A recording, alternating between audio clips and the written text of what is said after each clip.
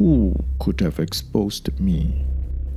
Ken started to narrow down the possibilities as he sat across Park Yu, the head of counterintelligence who had surprised him earlier in his secret wine cellar. It cannot be Jing.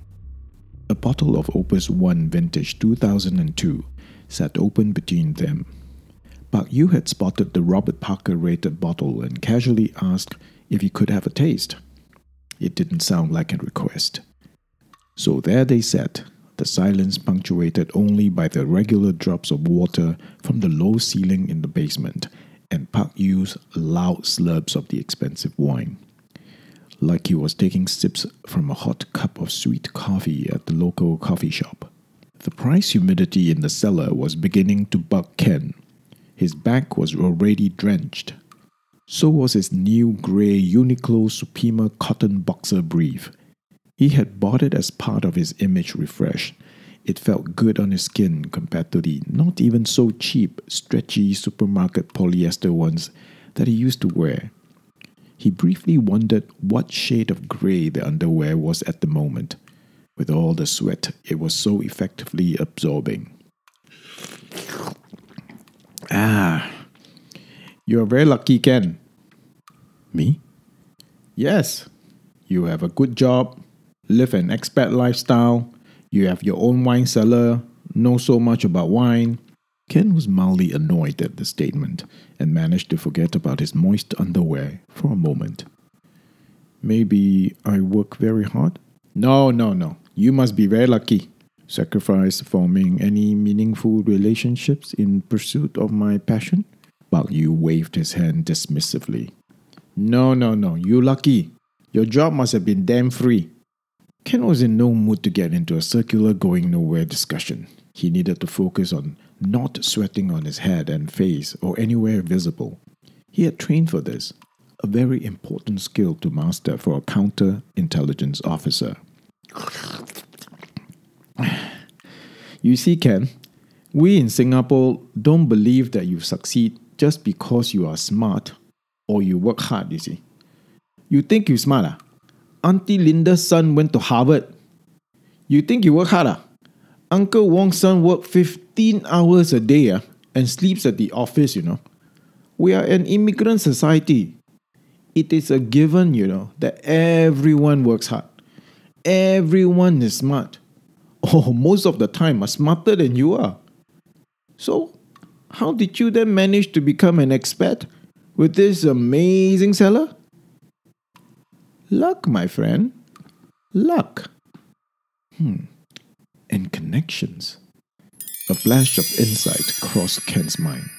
Park Yu's warped logic was helping him answer the question of who had exposed him. Both Ken and Park Yu actually had a lot in common. Both were smart, felt misunderstood and underappreciated from young, and believed that life had shortchanged them. If they could let their guards down for a moment, they would have discovered a kindred spirit. But that won't happen today. There was a high-stakes game of chess in play. So, Park Yu, I assume you haven't found anything incriminating or your entire team would have been here. Park Yu smiled, took another noisy gulp of wine, and waved magnanimously. I am not looking for anything incriminating, Ken. We are fellow professionals, huh? Just the usual audit. Ken has calculated the possible consequences of the cellar being discovered before he had embarked on building his secret lair years ago. It wouldn't amount to anything more serious than a simple case of unauthorized use of government property, like farming vegetable on government land without official permission. Everyone did it. He took a sip of the 20-year-old wine, trying to focus on Park Yu's next move. But his nerdy brain couldn't help it. He started going through the standard tasting sequences ingrained into his DNA. Wine appearance, deep ruby garnet color. On the nose, pronounced aromas of black fruit, cassis, vanilla. But I must book you for unauthorized use of government property lah. Ken shrugged. Sure. Expected. Another nonchalant sip of the wine.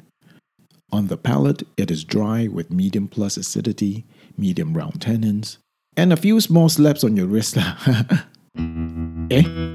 This was unexpected. Slaps on my wrist? Suddenly, the sweat glands on Ken's head sprung to life. Beads of sweat impatiently tried to push through his skin pores. Park Yu smiled. He knew that Ken didn't expect it. This was the best part of his job, seeing very smart, capable men tremble and sweat at his very words.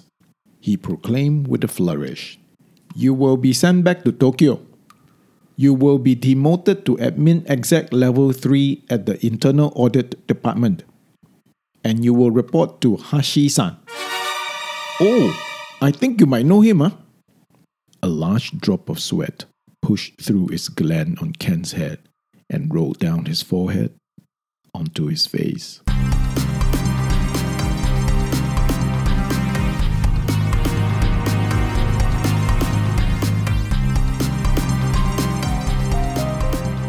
Hi, my name is Cheek, a film and TV writer, director, and wine enthusiast with a diploma in wines and spirits and a certified sommelier qualification. Wine is arguably the only drink on this planet that can inspire love, hate, snobbery, insecurity, fear, wonder in just one sip. Not surprising then that wine can be mysteriously intimidating for those who are curious to know more about it. Combining my love of storytelling and wines, I am on a mission to make wines easier to understand and appreciate, one tongue-in-cheek story at a time. And what better genre to start this mission than a spy mystery? A parody of a spy mystery, to be exact. So on that note, please remember that besides the wine information in this podcast, name, locations, and anything that sounds remotely real are purely a work of fiction. Like wine, the stories should not be taken too seriously. I hope you enjoy the story and in the process, also find out a bit more about the wine. Make sure you follow the podcast.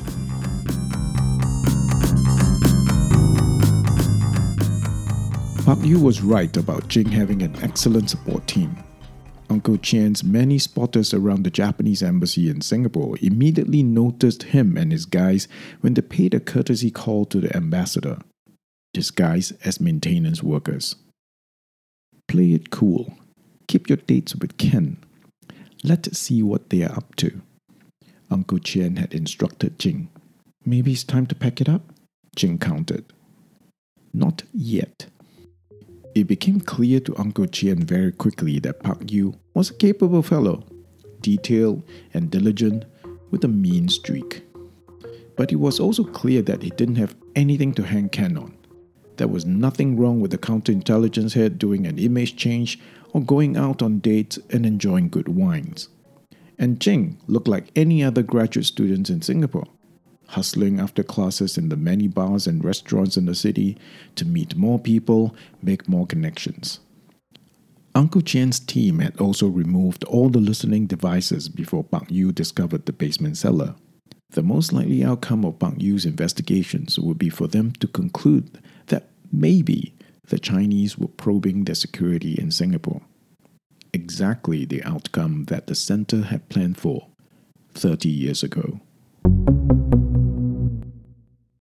Jing opened a bottle of Grace Koshu wine from Yamanashi, Japan, poured herself a big glass, and slowly drank it.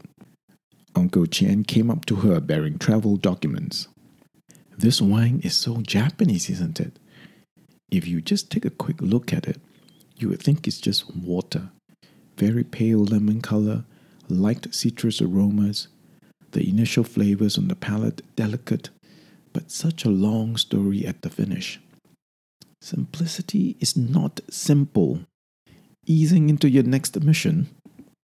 How do you want me to handle Ken? You don't have to worry about him. They are sending him back tomorrow morning. Jing shrugged, still pondering about the Koshu wine. Center is extremely pleased. They want to meet you. This got Jing's attention. In person? Uncle Chien nodded. So it will be Shanghai, Moscow, Shanghai, and then Tokyo. Jing was wide-eyed excited. You sure you don't want some champagne instead? Jing was technically all Chinese. No one could prove otherwise, except for Uncle Qian and his small team. They had been very thorough. She was born Nadya in the now disputed Northern Territories to the Japanese, or Kuril Islands to the Russians, to a Japanese mother and a Russian father. She was talent spotted by a bright Russian operative who was tasked to start one of the most ambitious espionage programs the world has ever known. The operative was Uncle Qian, or Misha.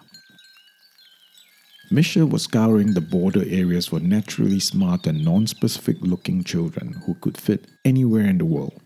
He spotted Nadya running around her parents' impoverished farm, observed her for months, and then struck a deal with the parents, telling them that Nadya would get opportunities beyond their wildest dreams, serving her homeland.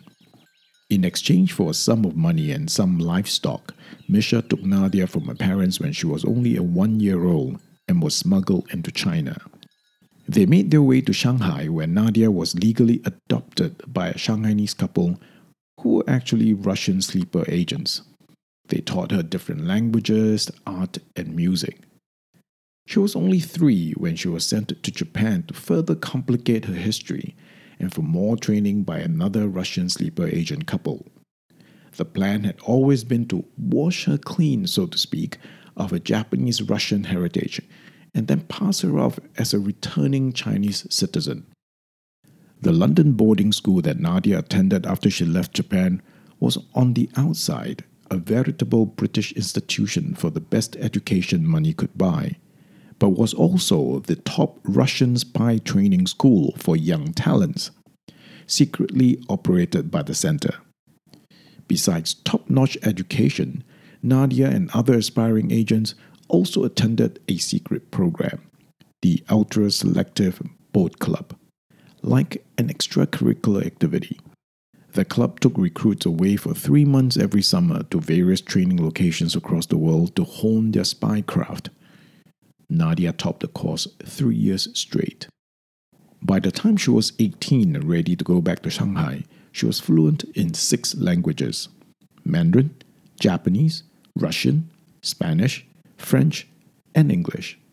An accomplished ballet dancer, top student, the president of the school's reputable wine club with a diploma in wines and spirits and an advanced sommelier qualification, and of course not to mention skill in all spy-related matters. She was the best of the best. Singapore had been her first real mission after university. Rio and Ken didn't stand a chance. Ken had paused at the entrance as he was being escorted into the Singapore Changi Airport by serious-looking ministry minders. They had the audacity to build a rainforest with a giant waterfall inside an airport. Ken chuckled to himself as he was quickly bundled into the airport. He didn't understand the need to hurry. It took less than 20 minutes for him and the ministry goons to check in, go through immigration, and arrive at the boarding gate. Everything was digital. Ken winced at the thought of returning to analog Japan and faxing weekly reports to Hashi. He casted the thought out of his mind immediately. He needed to work on his plan. Thanks to Park Yu, Ken was certain now that it was Rio's well-connected father who had pulled strings with the minister, who then tasked a very happy Hashi to his case. He knew that Park Yu was Hashi's man in Singapore. This rich boy had everything done for him, even revenge. The power of connections. Ken was trembling with anger, his fist clenched, but only for a split second. He got his emotions under control and focused on creating a strike-back plan. He will let Hashi enjoy his moment in the sun. He was the small fish anyway. Ken was going for Rio, his wealthy father, and the rest of his connected cronies. He vowed to make them pay for his humiliation. He didn't even get to say goodbye to Ching. Park Yu had seized his phone and forbade him from any forms of communication until he was thoroughly debriefed in Tokyo. What would she think of me? just disappearing like this. Ken sighed. Ken-san, time to go. The basement-dwelling Uniqlo boxer brief wearing counterintelligence head was hurried away towards the plane by his minders. Ken managed only a quick last glance at the airport before they whisked him off. If Ken had more time and was less distracted, he would have noted that not far from the boarding gate, a nondescript airport cleaner had been watching him all this time. The cleaner noted Ken's state of mind and that he looked sad before boarding. Once the plane was safely in the air, the cleaner took out a phone and sent a message to Uncle Chien. Jose Rodriguez was not himself tonight. He was sober. It was a slow Tuesday night in Tokyo's Roppongi Bar district, and he was propped up on a stool at the mahogany top bar of a dimly lit wine restaurant. The nattily dressed older gentleman behind the bar noticeably twitched when Jose asked for a beer. The restaurant was a bit fancy for his taste, but he had spotted a group of women out on a girls' night, loudly enjoying their champagne. Could be promising. Jose Rodriguez, or JR as he was known to the strippers in Roppongi, led a double life for the last 10 years. In the day, he was a human resource manager at the US Embassy in Tokyo. At 186 centimeter tall, broad-shouldered, he cut a serious figure as the button-down, upright professional. At night, JR was a generous, friendly, loved-by-all party animal of Roppongi. His career had not progressed much, which was fine by him. The systems and structures at the embassy were so locked in, he just needed to punch in the hours at work in the day and then run off to be the swinging expat all night. What a life! But the decade of partying every night was taking its toll on him. His initially lean and muscular body had in the last few years taken on a lot more heft. His knees and back hurt, the hangovers lasted longer, and he wasn't able to pick up as many women at the bars anymore, as was the case tonight. He had been giving meaningful looks at some of the women in the drinking party, but no luck so far. Plus, and a big plus, the women were only speaking in Japanese, a language that JR had sadly not managed to learn even after 10 years of living and working in Japan. It wasn't looking as promising as he had thought earlier. Man, only Japanese? Well, time to go home. JR was about to ask for the bill when a stunning Japanese woman drifted into the restaurant. He almost fell off the bar stool. She sauntered up to the bar and ordered a glass of champagne from the well-dressed bartender. In perfect English.